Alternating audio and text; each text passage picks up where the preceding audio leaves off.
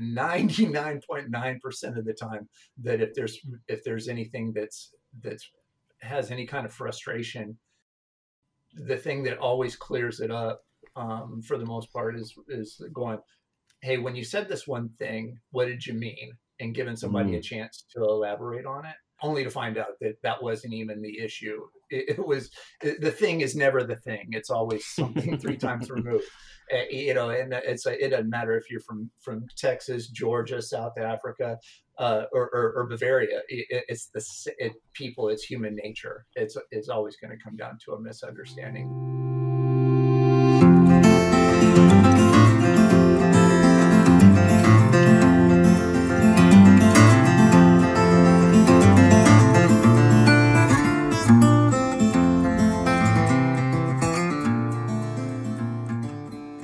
So, welcome to another episode of the Dad Syndicate podcast. My name is Thomas Kingwell, and I'm the host and founder of the Dad Syndicate. And today, I've got a very special guest. I would say we're friends here, Reese. But anyway, whatever we are, welcome to the podcast. Happy to have you here. That's the best conversation to have, man. A couple of friends just sitting back and telling stories. Yeah, well, I can tell a few stories about my evening, but how are you doing? Doing great, man. Just got home, had an afternoon session at the gym, and just got my butt handed to me. So yeah, it feels good. How long did you work out for? Hour. It's a CrossFit class, and they're typically an hour, and you go hard for about 20 minutes in a strength session, and another 30 minutes in a conditioning that just really zaps you. Been doing CrossFit now and my wife and I were talking about it, coming up on 3 years now, and Wow. just the competitiveness, the competition with myself and the friends in the gym. There's a crew of guys that we just get to compare scores on the leaderboard, talk a little trash and have good competition and good fun with it, but seeing each other excel and high-fiving each other when we do, man, it just makes good sport and good fun. Funny enough, I've never actually done a CrossFit course in my life, although I really do enjoy watching the CrossFit documentaries that I've seen on Netflix every now and then. It got me like pumped to work out, but I've never made myself to a box, I think it's called. Yep. I'd encourage it. And if you found one that wasn't a fit, keep looking, because if it wasn't a fit, you just didn't find the right one, because there's I've come to find, just in my time of being with it, there's some gyms are very competitive in nature, and seeing that some can be very community in nature. And when you find that perfect blend of both, I think it's a good mixture for everybody involved. And then when there's good community, everybody can find their place and their right fit. I'd encourage it, man. You're a competitive dude. Really? And yeah, look, yeah, and with yourself. And I think Yeah. that's a great environment to be in, when you're encouraged to be in competition with yourself. And you can Mm, only grow from that, for sure. yeah. Yeah, I think it's quite interesting because I think the community part is very important. And as you know, we'll be reading James Clear's book next month, but I've basically finished James Clear's book about habits. And he talks quite a lot about that is, making a habit with something that's a reward. And I think that often at times when we work out by ourselves, although I love to be alone as well, so that's kind of my reward, to get away from okay, this sounds terrible. I'm the dad cynic and I'm talking about getting away from my family, but you know what I mean. Get a bit of clear space, brain space in the morning. You got to be taking care of yourself first. If the king doesn't rise, the kingdom dies. Uh, and that's not a selfish thing either. You need to be there and be fit and be capable. So you are there and available for everybody involved. But you got to first take care of yourself. Yeah, as a good friend of ours, Joshua Laycock, has said, selfishly unselfish. Yeah, that's definitely true, for sure. Yeah, but I mean that's the reward in itself. So I'm quite easy to get up in the morning and go ride a mountain bike, but my workouts have actually comprised basically half an hour in the middle of the day at lunch. So I'm a school teacher, as you know, so I get into the gym half an hour. It ends up being like a 20-minute hit session where I just go for it. But I think that having that community, like you're talking about, kind of is that little cherry on the cake, which kind of motivates you as well. Or do you find that that is the case? Yeah, I was thinking about it today, and it's like sometimes I find the first thing in the morning. I used to be like that when I started going down the road of just my own self-improvement, it was first thing in the morning, of going in the garage and sweating it out, and just really kind of having my ass handed to me. Was pretty odd. If nobody was going to beat me if I can beat myself up first. Nobody else had a chance. That was my philosophy for it, and it was serving me really well. Um, and so, but then after a while, it's like that.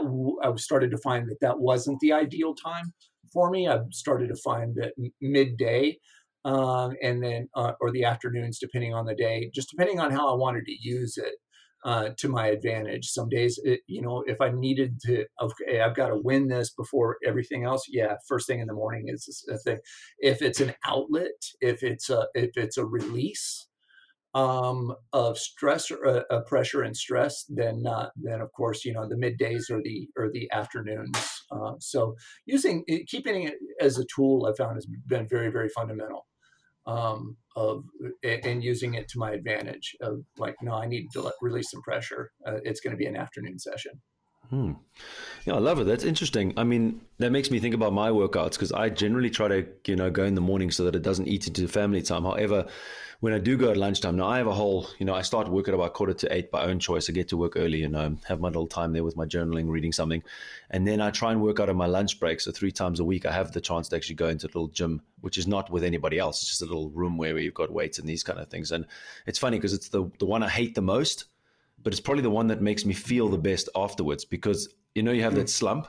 But when I go into the gym, it's quite funny because I go to we've got a guy at the reception at our school who greets everyone, and I get the key from him. And when when I'm going out, it's like he just sees my shoulders slump and I'm tired. But then when I come walking back in, my shoulders are back and I'm feeling like $1,000,000, and then I can feel like I can make it through the day, and almost like I needed more when I'm feeling down. I don't know if you've ever had that before yourself. Absolutely, all the time, all the time. Yeah, and when you can tap into those, um, when you can tap into those emotions and then actually use them as a tool, as a motivator and a support system for yourself. I've found that that's when you're kind of in complete. The word I've been using of late is complete dominion for your life. Yes, yeah. You're like, okay, I'm needing uh, needing some support system, my own support system. I need to go and just beat myself up and realize who's boss, or I need to go be in control, and those kind of things like that. I think it's a complete control of emotion. Um, Mm. Yeah, yeah. it's very interesting because you and I were talking the other day with other bunch of guys about tranquility, and one guy said that when I'm basically pushing myself, I'm feeling tranquility. Would you agree with that? No, absolutely not. Absolutely not. I don't know how you can have tranquility. I see, and I remember in that discussion too, because I've had my own definitions for those two words. The Oh two yes, words of were course. it was virtue and tranquility, Yes, yes, yes. and those two words were confusing for me. And tranquility, in particular, I had this image of peacefulness and solitude, maybe. And so the definition that was getting used for tranquility, was not what I understood it to be. So it was really kind of an Yeah. eye-opening thing for me at that time, and even since then, going, okay, what do I really think of those words? What are these? And the other one, virtue. I always actually equated virtue to virginity or purity, Yeah. because that's the way that they've always been used in context and conversations around me. So when that got dropped into the idea of stoicism, I was like, whoa, whoa, whoa, hold on, hold on. I don't picture those words the same way. Um, Connectedness, maybe, to a higher power, God, voice, spirit, whatever the case may be. That's what virtue. What the author was using that word virtue as, and I was like, well, I understood virtue to be a purity, and I kind of Mm. understand that. But yeah, the tranquility aspect of it. So when you say, so back to, I digress. I was getting off board. Well, when you say I can see how maybe a guy gets put into that state of tranquility during a session, but not for me, man. To me, it's Mm. complete rage, and an outlet and just a Okay. cleansing. Yeah. Yeah. I could see where I could be in maybe a tranquil state after it's all done, but definitely not during. Okay.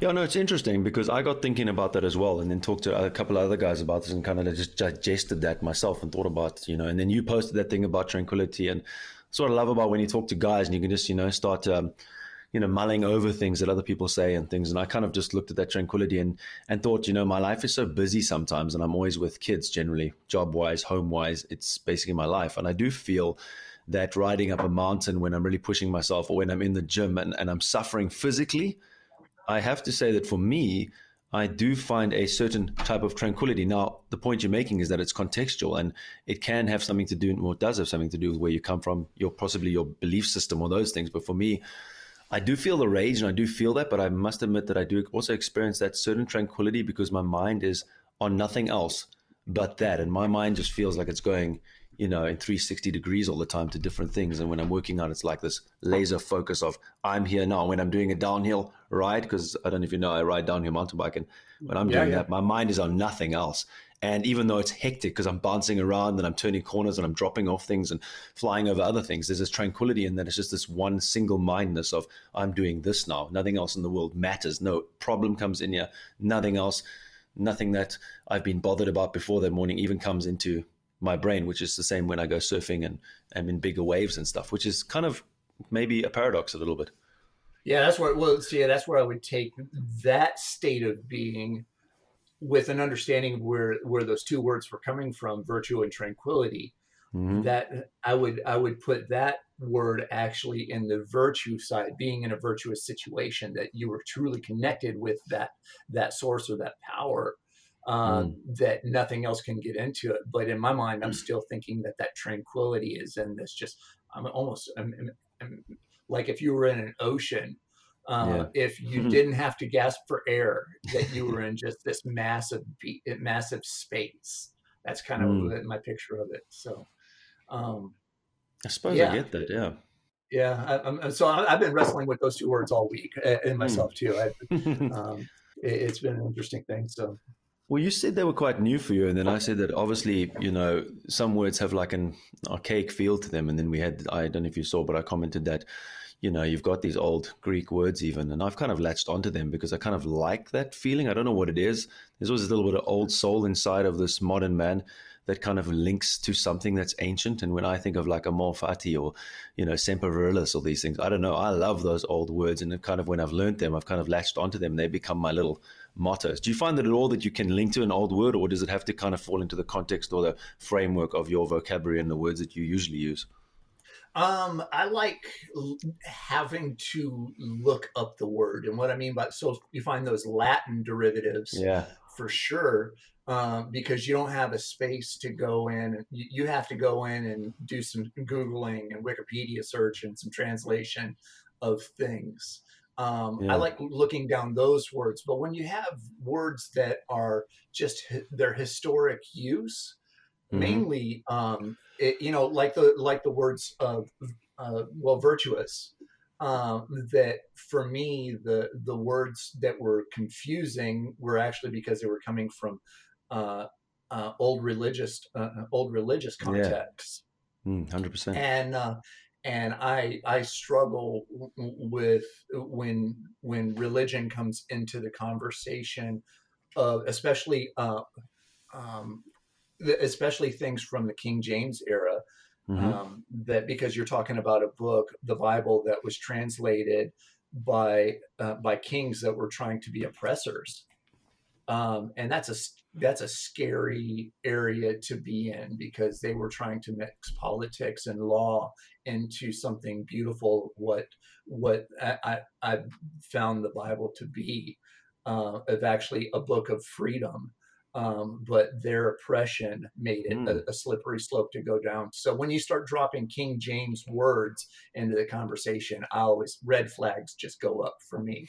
Uh, so I'm going to go because I'm not going to let somebody come and put a verse in front of me without going back and looking at the 10 verses before that for context, only to find out that that doesn't even fit this situation. I just discount it altogether. I have to go and get a loan and see what that word was really supposed to be about. Pray, meditate on it, and really come up and let God show me what was really supposed to be happening for it, and letting that conversation happen before I'm going to be quick to jump on a on something in that kind of context. So Mm. Yeah, I'm glad yeah. you said the word context because I think it's just generally context. You know, for you and me to have a discussion anyway, for me being a South Mhm. African guy from Cape Town living in Germany and you being in America, which state are you living in? Georgia, Atlanta, Georgia. You know, Atlanta, Georgia. Yes. And I mean, the context is completely different. It's funny how you talk about the Bible being like that. And I totally agree. I think that a lot of times in life, the misunderstandings, and it happens a lot in social media these days, you know, you can say one thing and because it's text and there's no context, you're not sitting next to me and you can't look me in the eye and say, hey, Tom, like, what did you mean by that? It's kind of like reactionary and people just react on those things.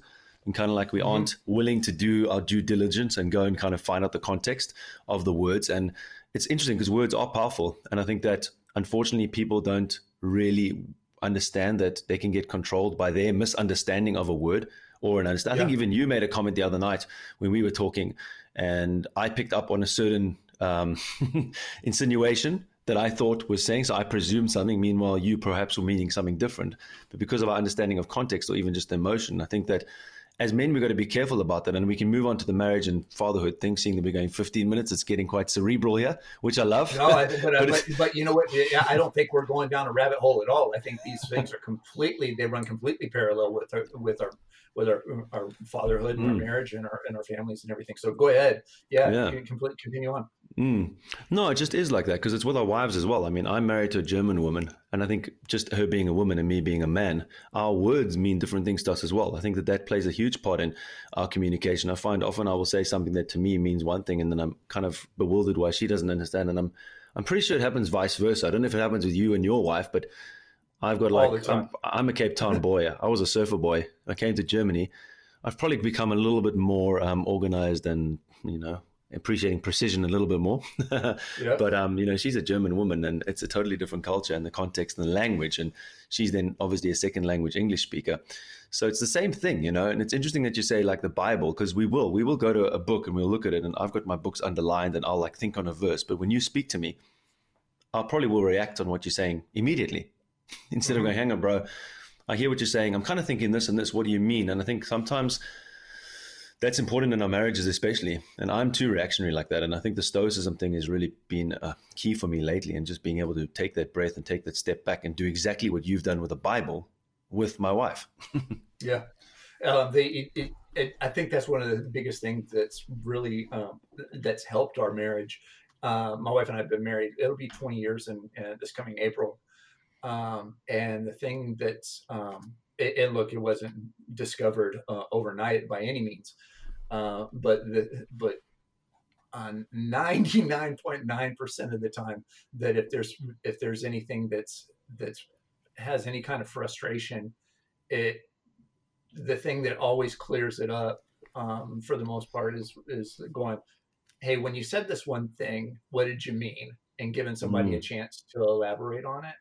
Um, because and only to find out that that wasn't even the issue.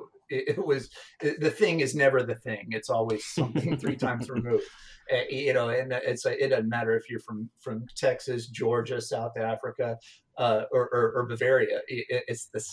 People. It's human nature. It's always going to come down to a misunderstanding. Look, it's the thing that fascinates me now is that here we are, that we go back to the conversation of the Bible for a minute and realize that that started wars.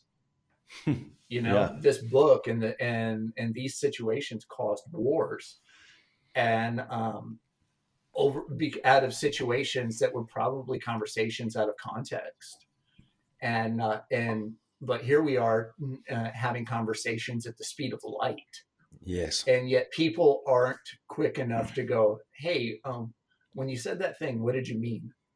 And you can see it on, like you said, on social media threads, that it's like one guy throws something up and all of a sudden he's like completely offended and chastising a guy's family and everything. Is like, no, that's not even what I meant at all. What I meant was Mm, this. It's like, so we just don't slow down fast enough to give the benefit of the doubt.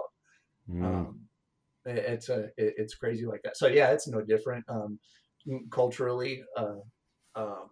You know, internationally, it's just a lack of context and a lack of communication and a Mm. perspective that a person has for the situation. Mm.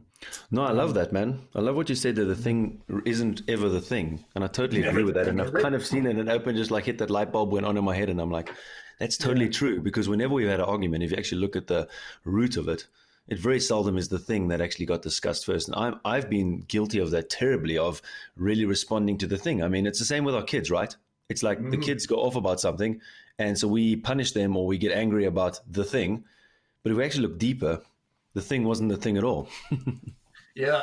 Well, I'll help you in the conversation here, and just for the listeners and everything. So, what got us started is the fact that I've got a family that got built on the fact that I've got two boys that we adopted. We brought them both home from one, the oldest one at 3 weeks, and the other one we brought home from the hospital. The Wow. oldest one, we he's biracial, and but I'm going to fast forward a story that was uh, really key to this topic that we're covering right here, is that he came home from school and was having to fill out a form. The form wanted to know what race or nationality they were, and it was for census scenarios, and it had, and they were asking, "Are you uh, uh, I can't remember how it was. Was it black or white? No, they didn't say it that way. They said Caucasian, Latino, and just basically listed off like 12 possibilities for nationalities. But Rhett he's biracial. His birth mother, I mean, she's like white as white, Swedish blonde, you know, that complexion. Birth father was African American, and so now he's sitting in this duality, and so this census is asking him, "Are you black or are you white?" And he's is like, are you American, Mexican?" He's like, I'm American. I don't know why I have to pick this. Why do I have to pick what I am?" And he goes, "I'm American. I'm from Georgia." And and it gave me an opportunity. I want to say he was 5 at the time. He might have been a little bit older, um, but it gave us a chance to go, "Buddy, you can pick anything that you want on here, but I have to warn you, when you pick this, you have to answer for your choice of picking it. And there's going to be some people that are going to possibly be offended by you not picking the choice that they wanted you to pick." And he goes, "That's okay. I am what I am." And I Mm. was like, and I encouraged him to check the box that he felt comfortable checking, but let him know that he's going to have to answer for every choice that he picks. And that made for that's kind of set a good baseline for, you know, helping him to make his choices as he moves down the road. Mm. And just, you can pick whatever you want. You just have to be willing to be willing to stand behind the choices that you pick. Yeah. Do you guys get any like strange reactions still to you and your kids? All the time, all the time. And then because the yeah, Rhett's the oldest, and the youngest one is Riley. He's 9. So Rhett's 14 and Riley's 9. And they do. I just noticed it this morning when we went to the dental appointment for Rhett, because he has braces, and he went into the back with the technician, but she didn't see that he was with me. He just went back and then came back out, and you can see her looking around the room, and trying to pair the kid up with the parent. Yeah. She's looking for the brown parent to go with this brown kid, and I just kind of like just purposely waited and made for this pregnant pause in conversation so I could see the tension go. I was like, and so then I just go, "How'd it go, buddy?" And he goes, "Oh, it's good." And then she's like, you saw this sigh of relief going, "I don't have to pick which parent it is and be wrong." um, but yeah, we get it all the time, and I know it's Mm. awkward because we walk around trying to make everybody does. They trying to make assumptions in every Mm. case. We've got a ton of weird things. You know, some people are still surprised when they find out that both of our kids are adopted, and you even throw it out there and going, even the white one, yeah, even the white one, he's adopted too. Yeah. Um, but we're, and we make light of it, but at the same time, we're very proud of the fact that our boys are adopted, and we've been able to, be able to not really. I want to say handpicked, but it hasn't been Yeah, handpicked by any case.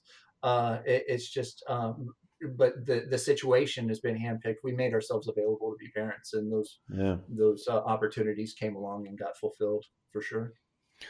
I always think it's kind of interesting, because sometimes you have adopted kids that grow up with a bit of a complex or a bit of a problem, and I've always thought, yes, it's there's the one side where obviously your birth parent then wasn't able to look after you, and you're given up for adoption, but I couldn't choose my kids. Now I love my kids, and but Mhm. that's the way it is. And my parents had me, and they couldn't choose me anyway. So it's kind of like they didn't have, they didn't choose to love me. Whereas, almost like an amazing thing or an incredible thing is when someone chooses to love somebody else, and it's almost like you guys, you wanted children and it didn't happen, and then you were able to choose these boys. And I think if parents can communicate that to their children, that's a very important thing. And I think in your case it's kind of easier because it's kind of obvious.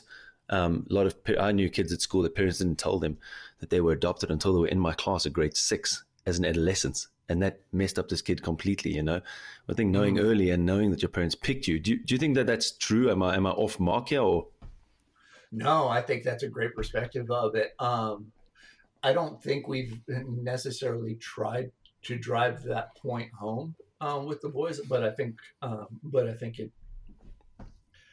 think it's there's I don't know. That's a good point. I don't know. I don't know if our boys recognize it, mm, or not. The fact that they were that we chose to do that. That's a great question. I'm mm. gonna have to ponder on that one. Yeah. Yeah, I know. Yeah, I mean, But I know, I do think you're onto something going that it's been a helpful decider for us as to how we're going to parent of going, this is what we signed up for. yeah, And we did make a conscious decision of going, yep, we're available, use us.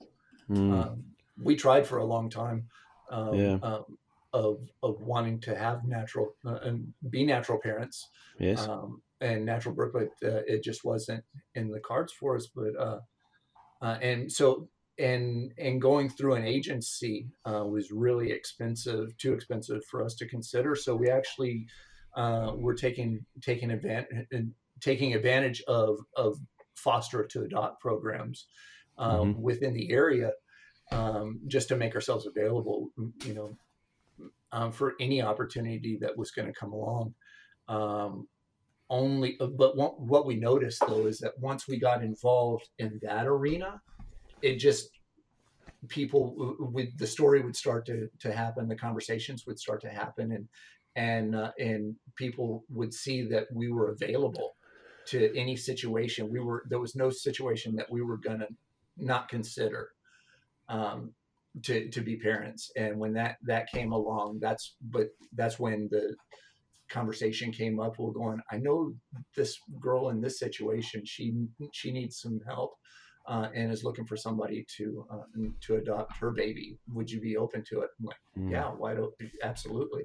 And so we didn't, unfortunately we didn't have to go through the bureaucratic system, which actually turned to be very, very draining, mm, um, for us. And then, but because we had gone through all the steps through that, there was a bunch of background checks and home studies and everything that went on when the opportunity came up for us to adopt in this private situation.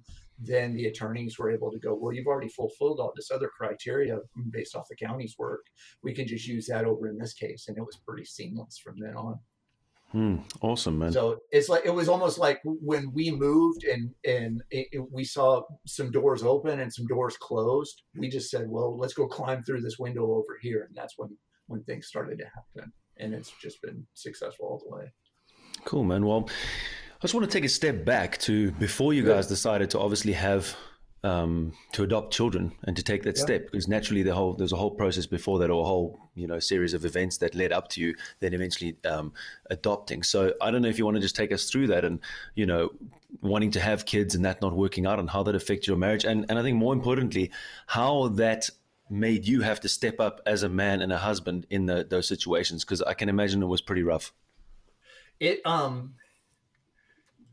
it was confusing, to be honest. I don't know how it was to say it was something that made me step up, because I didn't know how to step up in that situation. Mm-hmm. All I knew how to do was just try and be compassionate and be somewhat understanding. Look, this all of it, I didn't get married until I was turning 30. So I've already had, 30 years prior to that of just being solo, you know, on my own, nomadic kind of life. Um, I, I mean, after high school, I went into the military. I was a combat engineer. Then that was basically 6 years of living out of a duffel bag, very nomadic. I deployed constantly at every opportunity. It just roamer and a wanderer, and I loved that lifestyle. Um, and went on and did various things competitively in some sports, uh, and worked in construction, and just it was me in a duffel bag and a truck and my dog, that kind of lifestyle.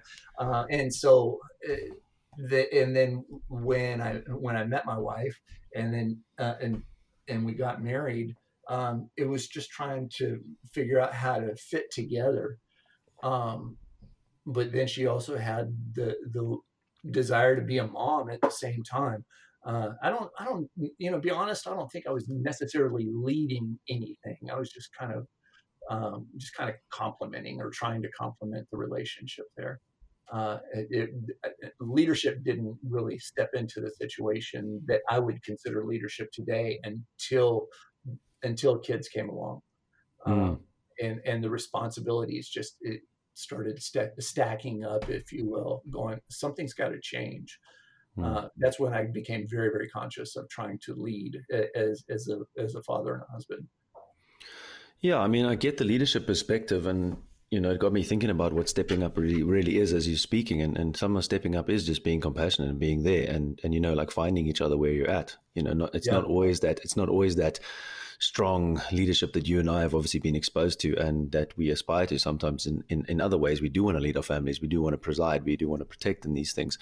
But I yeah, think that stepping up sometimes for me would actually to be meek at times, and a little bit more of a shoulder to cry on, and someone that's listening, and someone that's a little bit more compassionate, like you said. So yeah, I suppose that's what I'm kind of getting at, is just like being there for her. And I think that it obviously is hard for you when you try for kids and then it doesn't happen. And as I said, I can't. And that's the cool thing about this podcast, is I talk to so many people that I don't have any idea what it's like to walk in their shoes. yeah, I've had 4 kids. I had twins. I got divorced, and then I had kids again, and I just had kids, and it's then having to empathize. And it's there's a lot going on for us as dads and as men, and so many yeah. facets that I think it's so difficult to.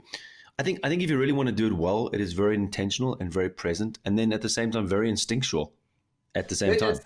That's the for me, and I think you just said the key word for it, and it is that it's intentional.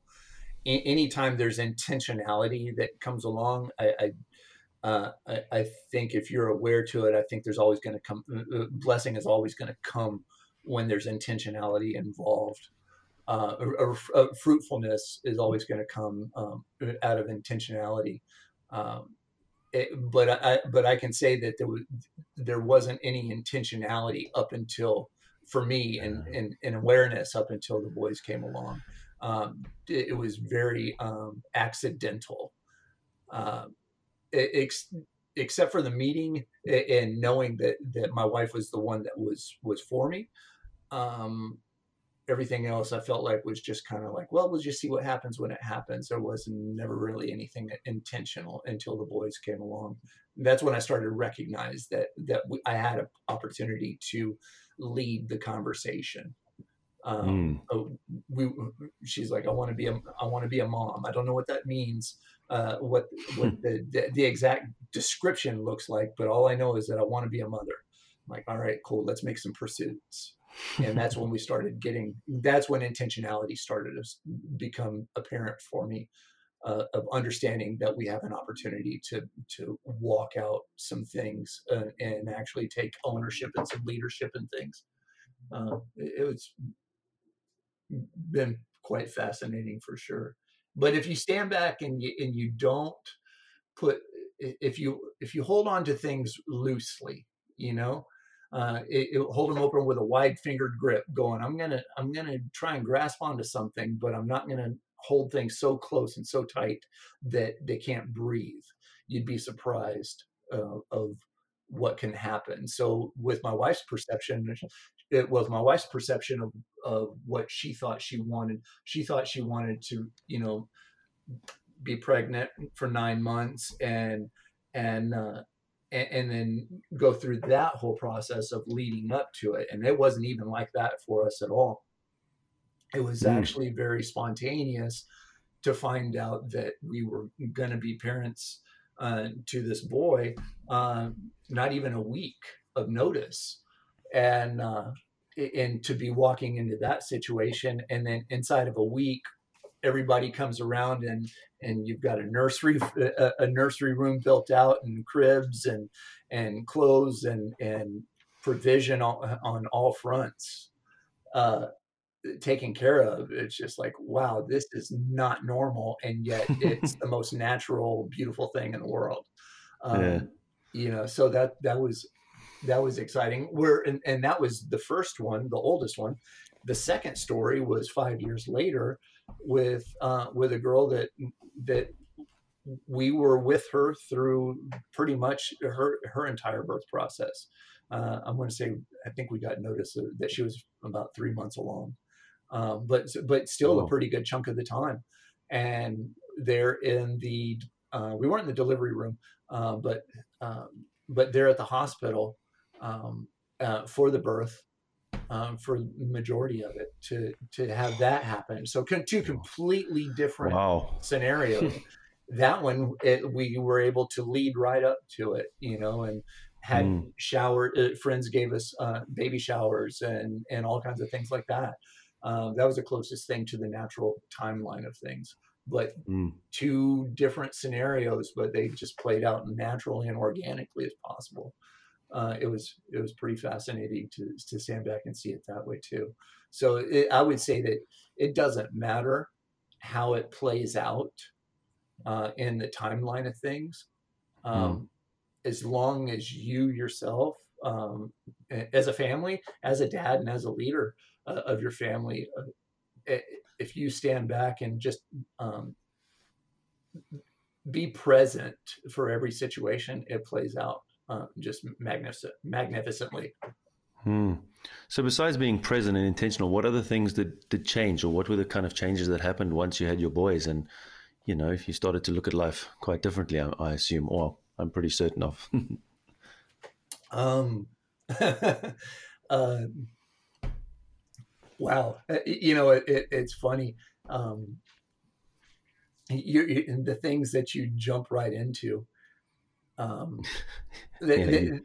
yeah, you've got a whole timeline of habits of being, Yeah. single, or as a couple. The things that stop happening are the sporadic trips.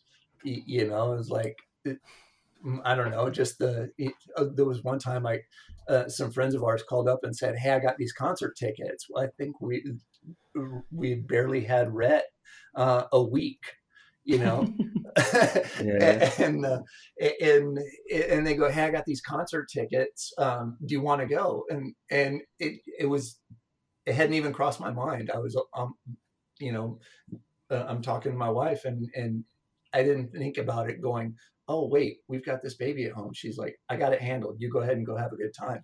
Uh, and it was totally cool, but it was just like those habits and those things that you're used to. Yeah. It's like, oh, now you've got more people to think about. And Yeah, it was kind of a little completely. bit of an eye opener, and it worked out. I wasn't completely neglectful or anything like that, but Hmm. it's those kind of things that your old habits and your old patterns, it's just, it, they affect more people. It's like, oh, okay, I got this now. Mm. It's like, can't, it's a good idea to call and check in and just make sure everybody's taken care of, Mm. no matter how good the concert seats are. Yeah, yeah.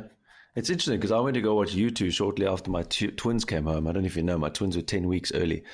They were in the hospital Uh, for 5 weeks. And then shortly after they came out, I went to go watch U2 on that one huge, massive tour that just got eclipsed by Ed Sheeran's tour. So it's quite interesting you should say that. But it's kind of interesting. I didn't have a choice. Like having twins, it's literally like bam. And they came like I said, 2.5 months early, unexpected. And I was just thrown into this like dad world from being like a yeah. surfer boy.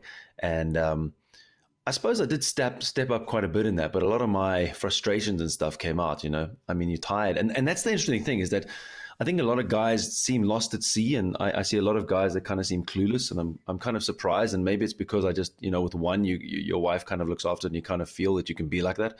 I kind of felt like I couldn't be clueless, like I had to just make it happen, and I just had to step up Hmm. and be there, and it was insane, man. I was like 2 hours sleep going to work, little kids on my chest like every night, bottle feeding because they didn't breastfeed because they were so small, and it was insane. And then it kind of stepped me or set me up for the rest of my kids. But it's something that I would advise guys who haven't had kids to really almost use stoic philosophy or stoic practices and techniques to negatively visualize their life in the future so that they're not so surprised at how tired they are and how much it is like that and how much you really got to lay yourself to the side and kind of step up. Because I remember the frustrations and sometimes the anger and the pressure that I put onto my relationship, which ended in divorce actually, not much Hmm. later, just from the stress that maybe I didn't take out on my kids because I was a great dad. And that's at the Dad Syndicate. I always talk about that. It's much better to focus on being a good man first and the man that you should be and the man that you could be. And I developed that now, like while I haven't developed it, Reese. What am I saying? I'm busy developing, and I think you've been witness to some of the processes and some of the thoughts, and I'm not there yet. But I think it would have been a little bit more beneficial to my relationship and my kids if I would prep before. I don't know how much prep you did before you got your kids. I know it was quite sudden, but did you do any preparation for that? Did you kind of think, well, we're going to adopt a kid, or when you were planning to have biological kids, did you do any prep for that, or was it just kind of like, well, we're None. going to have kids? None at None. all. No, no, none. Yeah, it was. It. I think we made some room, physically in the house, Yeah, for the conversation, but really, I just had no idea of. It was like there was certain things that kind of, because she wasn't becoming pregnant, so yeah, that always kind of put things on the back burner in my mind. I felt like I had more time.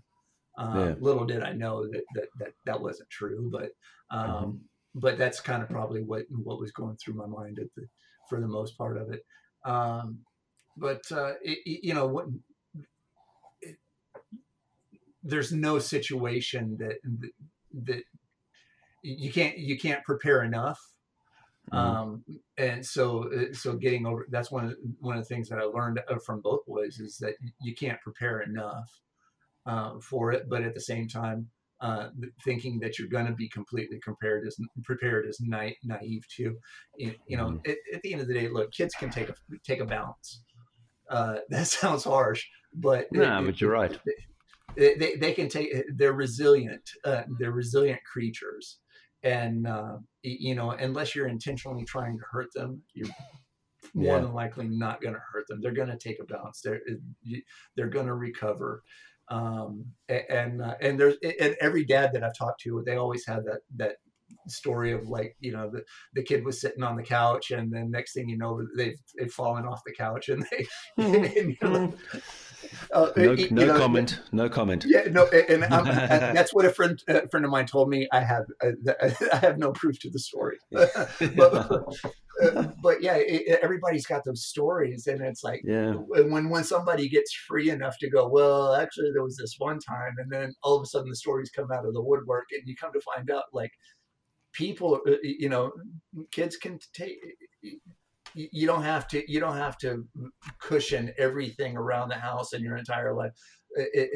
They're natural. They respond to their environment. So help them with their environment, but they're going to grow, and they're going to take a bounce.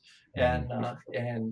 And so we can help them just kind of keep pinballing and ping ponging off the walls until they start to figure out how to walk on their own, and that's really kind of what we're setting them up for.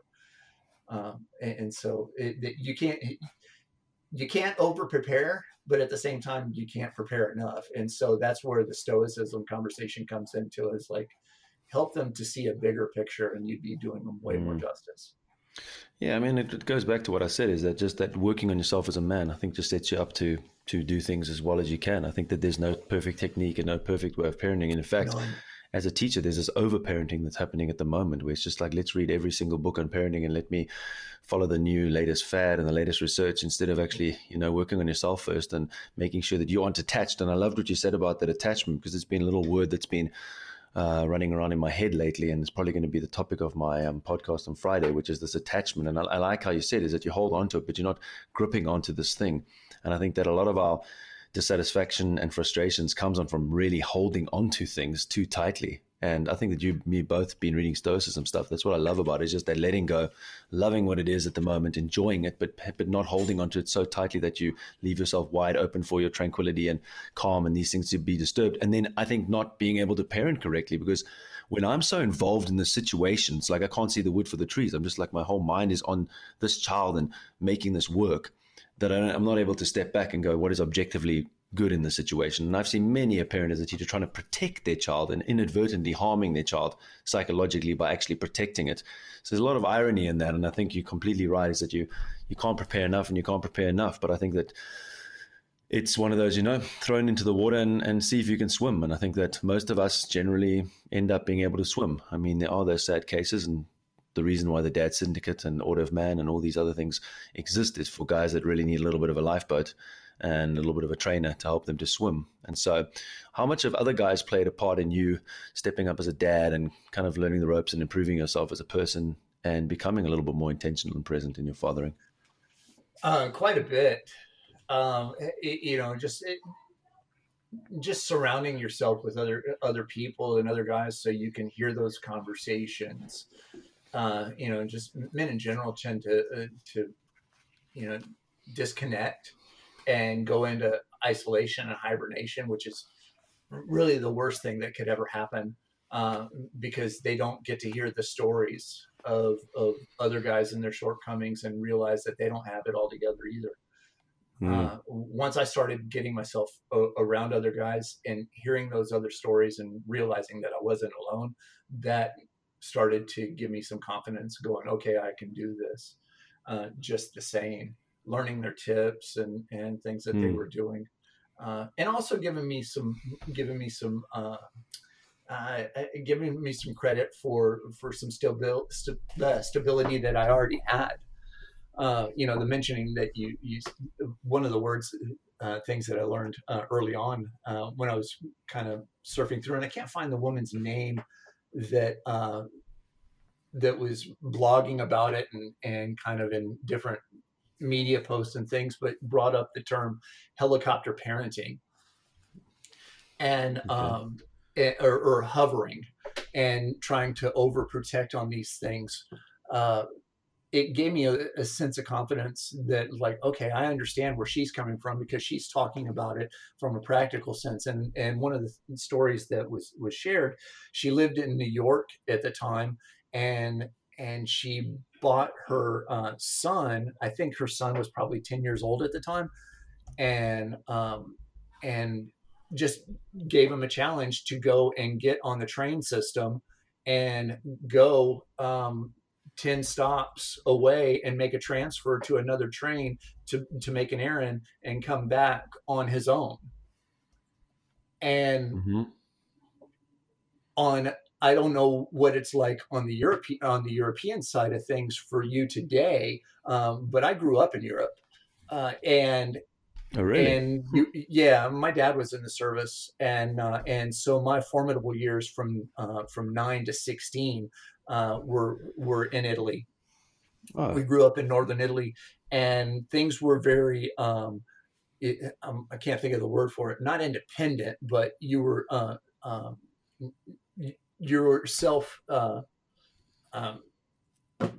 uh, self-efficient. There you go. Yeah, you were self. My wife's over here, help Yeah, coaching yeah, me, I I guess. heard that.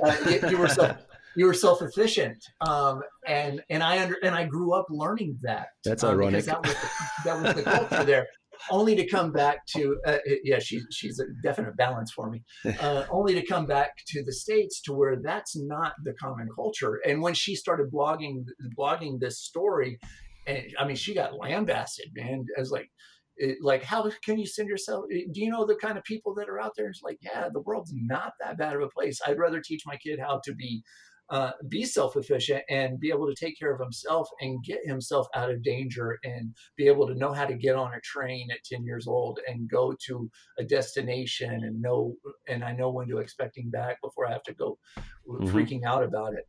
I agreed with that, but yet a lot of the circles that I was in personally, they didn't necessarily agree with it. And I was like, man, I don't think I'm wrong, but I don't know how to have a voice in this conversation. So I had Mm. to go and surround myself with other people going, yeah, I hear you. And here's how I did that, and taught my kid how to do this. So I've actually wanted to be that teacher to my boys, of going, hey, let's go through some exercises and teach you how to fend for yourself, and learn how to be that provider for yourself, and learn how to protect yourself in these situations, and learn to lead yourself instead of having things handed to Yeah, you.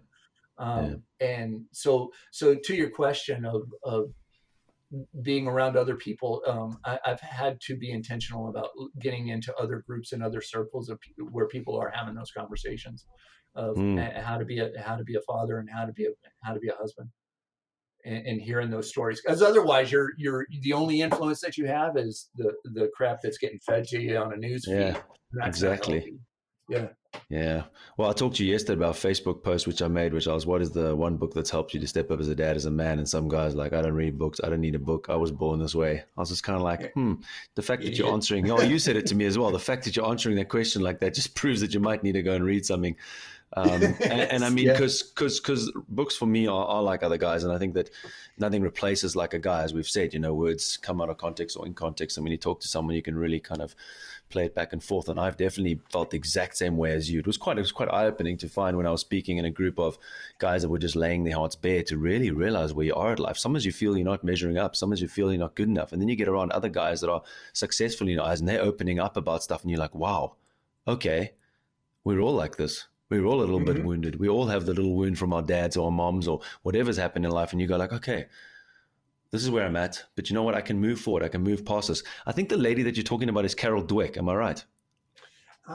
Could be. The Let me the growth mindset Carol. lady, the resilience lady, who's always on about that. She's a professor at Stanford, I think, University, and she talks exactly what you're talking about. And I'm 100% behind that. I really am, as a teacher and as a father. That's my thing, is helping kids develop independence and self sufficiency, as you talk about, is that they're able to do things on their own. And it's quite interesting. I'm at a private school, and I'll try to keep this short because I'm trying to get better at interviewing people and getting them to talk more and me talking less. It's starting to happen.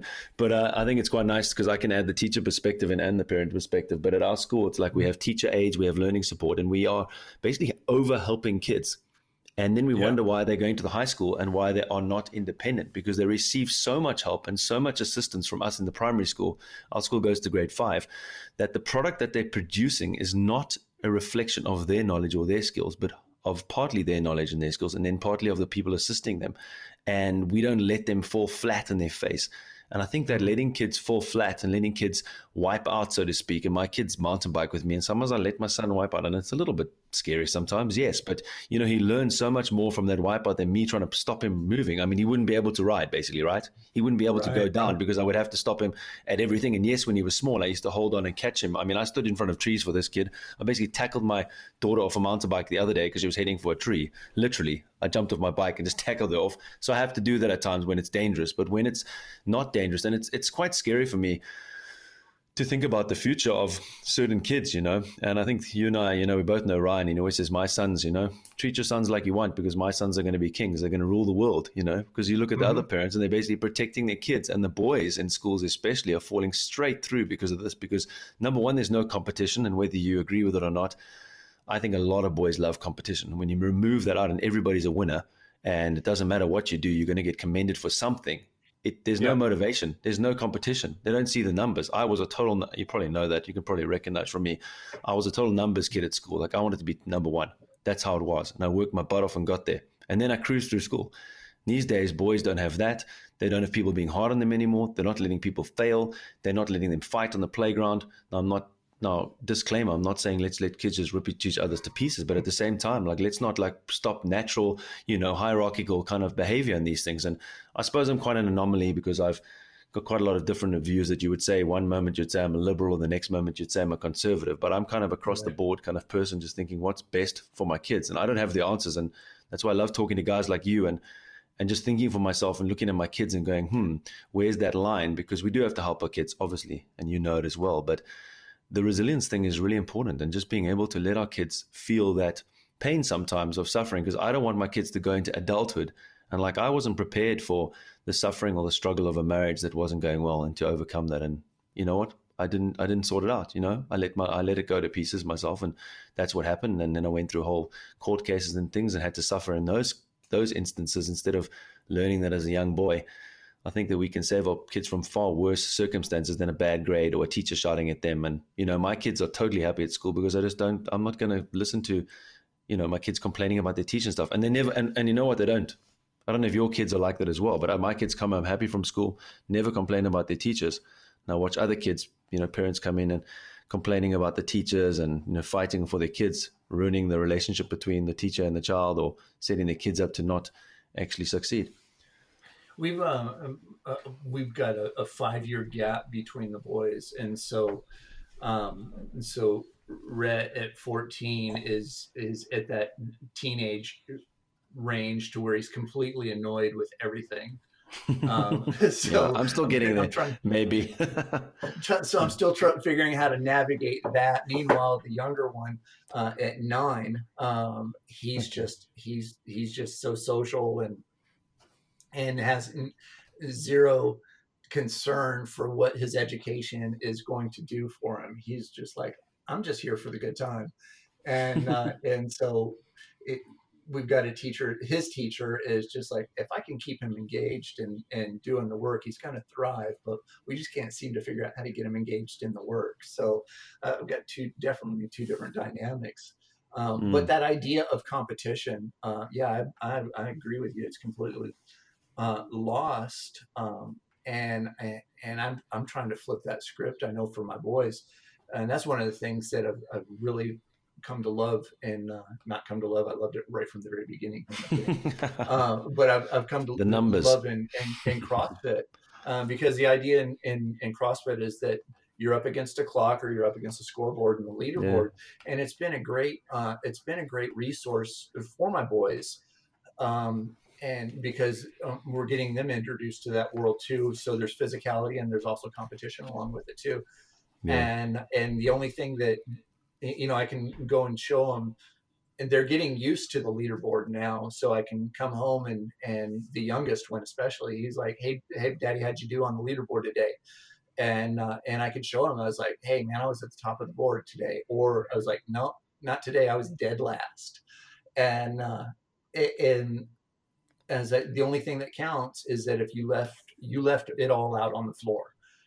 Is there a big ball of sweat and you did everything you knew how to do, and then however it landed on the leaderboard is okay. But the first and foremost requirement is that you left it on the floor in order to get Mm, on that leaderboard. So I've loved having the leaderboard as a tool to be able to show them, going, hey, I showed up and here's where I stacked up in it, and that's all that mattered. But you have to show up, and you have to get yourself on the leaderboard. mm, And now whatever happens, happens after that. But the leaderboard is a tool, and it just shows that you showed up. yeah. Um, the idea of competition, we definitely welcome it. Not to the, and I don't think I'm over the top on it by any means. I've seen some horror stories of Yeah, dads that tried to, live vicariously through their kid because they sucked as a competitor themselves. It's yep, definitely not that at all. I'm just yeah, like, man, just show up and put yourself out there. yeah, And I'm watching. Riley's getting into the sport, so he's not become the encourager yet, but I'm watching Rhett's a year in, maybe a little more, and I'm watching him become the encourager and the leader to the other kids as well.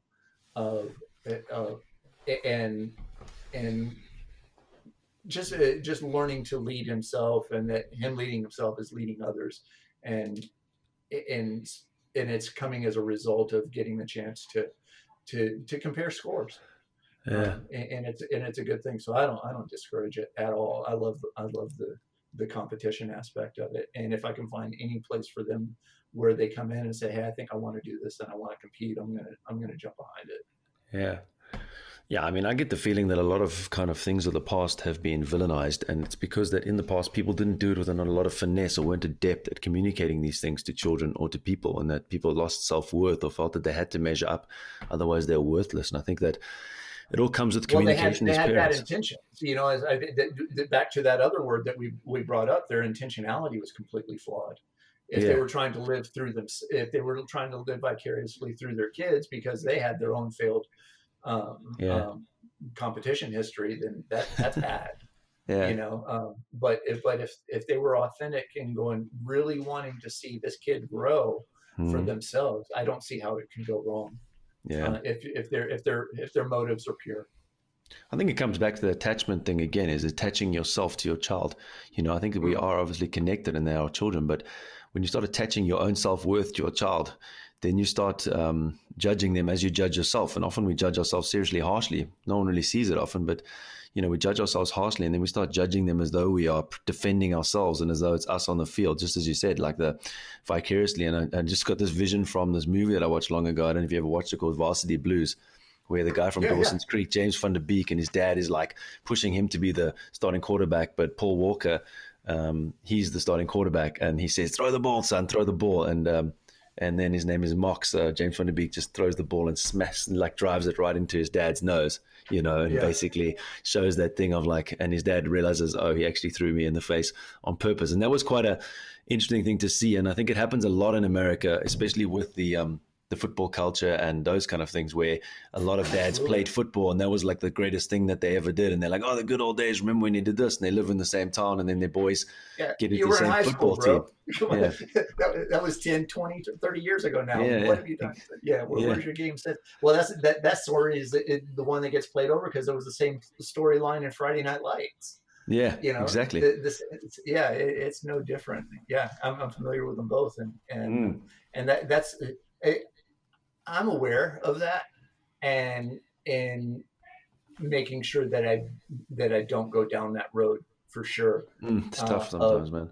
Yeah, so I compete for myself, and I have my own place in it, and I just hope that I'm inspiring the boys to do that for themselves, and I think they're grasping onto it. Okay, It's cool, man. I'm not forcing them Yeah. into a sport or an area that I want them to be in. Then they're Mm. raising their hand, going, "Hey, I want to try this out, or I want to try that out." I don't really care. I just want them to try something. Well, it's also keeping in perspective these sportsmen and stuff, and when you have your heyday. I don't want my kids to have Mm, their heyday, and I didn't. I'm glad I didn't have my best days left in high school. I mean, I played on teams and I was okay, and those kind of things, but those were definitely not my better days. And I think it's encouraging to tell our children, when they're going through those hard times at school, as your sons might do, and might happen now, and sometimes my son and daughter go through hard times, but to let them know that school isn't the be all and end all, and achieving things there is not going to be the end or the beginning of their life. That a lot of mm. people that played in school and that were the quarterback are now living in the heyday. A 41-year-old like us reliving those days because they were the best days they ever had. And I don't think Hmm. I'd like to leave it on the floor all there and then be able to not even step up now. And I think for us kids, it's cool to say, you know what, your best days might still become. Don't worry if you're not the most popular kid. Don't worry if you're not the starting quarterback or, the point guard in the basketball team or what have you. I think Right. it's encouraging. And I think that's why when kids can struggle a little bit in school, it's a very safe place to struggle. And that's why I want to let my kids struggle there. So they struggle Yeah. there. They find that the way what stands in the way, as we say, becomes the way. I've seen it in my life so many times.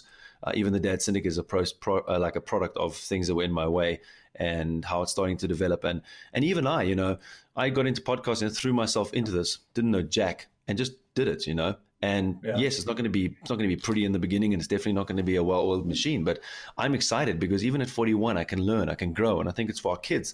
I'm so excited for my kids to show them that and to teach them that, to show them you never stop learning and you never stop growing.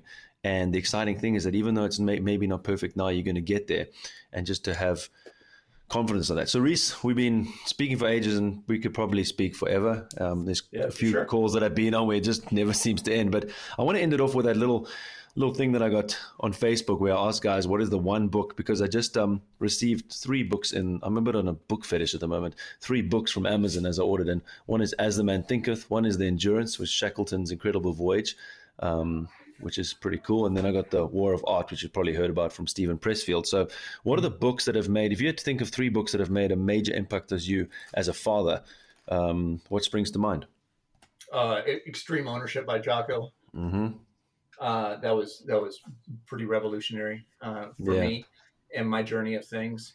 Um, Growing some confidence in that, and then with that confidence, going back and just using the Bible Yeah. Yeah. and reading the Bible for myself. Um, and the third one, I, I'm going to take an out, and I'm going to go. I hope it's my next one, because I'm stuck right there on those two. But the third one, I'm constantly uh, looking for that next book. Okay. Uh, I think you know what, I'll jump in though and throw the third one in there. Sovereignty was a game changer for me, just the same. Yeah. I suppose that sovereignty and extreme ownership kind of have the same kind of, not the same stories, but kind of the same focus. And what I love about those 2 books is that the title themselves, when you say the title, you just have to say the title to yourself, and already it instills or awakens something in you. When I say extreme ownership, I know exactly what I need to do. I know that it's Right. not me making excuses, not me blaming anybody else. It's me taking extreme ownership in every situation. And sovereignty is the same thing. It's like you're sovereign. You're in They're control. You yeah, know. they're very similar, but sovereignty gave me the framework to begin to understand some things for me. One, recognizing that I'm actually a very framework oriented individual, Yeah. and if I can not necessarily compartmentalize things, but if I can put things in some order and some systematic processes, I tend to thrive a lot better. And sovereignty showed me how to do that. So Mm. um, extreme ownership gave me some permission in some things. Um, but the Bible showed me that I wasn't crazy, that I could have a view. And then sovereignty gave me the framework to Mm. start to put all the pieces together. Yeah. For those that don't know, I'm sure most people know Extreme Ownership is by Jocko Willink. I would go and get Jocko that one. Willink, yeah. Definitely a winner. And then Sovereignty by Ryan Mickler, who is the founder and the host of the Order of Man podcast and Order of Man at Large, and also runs a exclusive brotherhood called the Iron Council that Reese and I are part of, which has really Yep. been quite revolutionary for me and has definitely helped me to step up as a man and as a father for sure. So go check those 2 out. And then, yeah, for those Christians out there and non-Christians, check out the Bible, Reese. I mean, even though I'm not a Christian anymore, I think the Bible, as I've spoken to on my podcast before, what a No, but roadmap you're a if you man of read it principle, properly. and any man Yeah, of principle exactly. could get his head Exactly. around it and begin to understand Yeah. that there were men that Mm, shaped the world. And exactly. I've always felt that, and I'm only coming to it and beginning to understand it, that it all began at Genesis chapter 3, where God said that if you were uh, working and producing. Yeah. Working and producing fruitfully, that you could get access right back to understanding the world that he was he was designing for Mm, himself, I like it. and that's been pretty revolutionary for me of late. So yeah, Yeah, I love it, man. I love it. It's been great cool. talking to you. Fantastic. I think we've gone over our 45-minute slot that we booked, but that's not a surprise. But thanks a lot, Reese, man. It's been great. Let's do it again, man. Um, Absolutely, I'd love to, and thanks for the opportunity. I'm honored.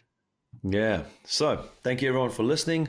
I hope that you got something out of that. Don't be closed minded to anything that you can use to become a better man and a better father. And as Reese says, if you're a man of principle, then you will find it wherever you can, whether it be the Bible or books by Jocko Willink, or even just listening to a podcast with little old me here from Bavaria. So, Yeah. if you can be so kind, leave us a rating on Apple Podcasts. Write us a little review there. Check us out on Facebook in our closed group, the Dad Syndicate Arena. Really appreciate there. We've got a small group of just about 70 or more guys. So we'd be lucky to have some more of you on there having some discussions. Really high quality and caliber of men there. Really awesome. And so check us out there and on our website, thedadsyndicate.com. And remember that all the time, energy, and hard work that you put into being the man that your family need and deserve is always going to be worth it. So be relentless.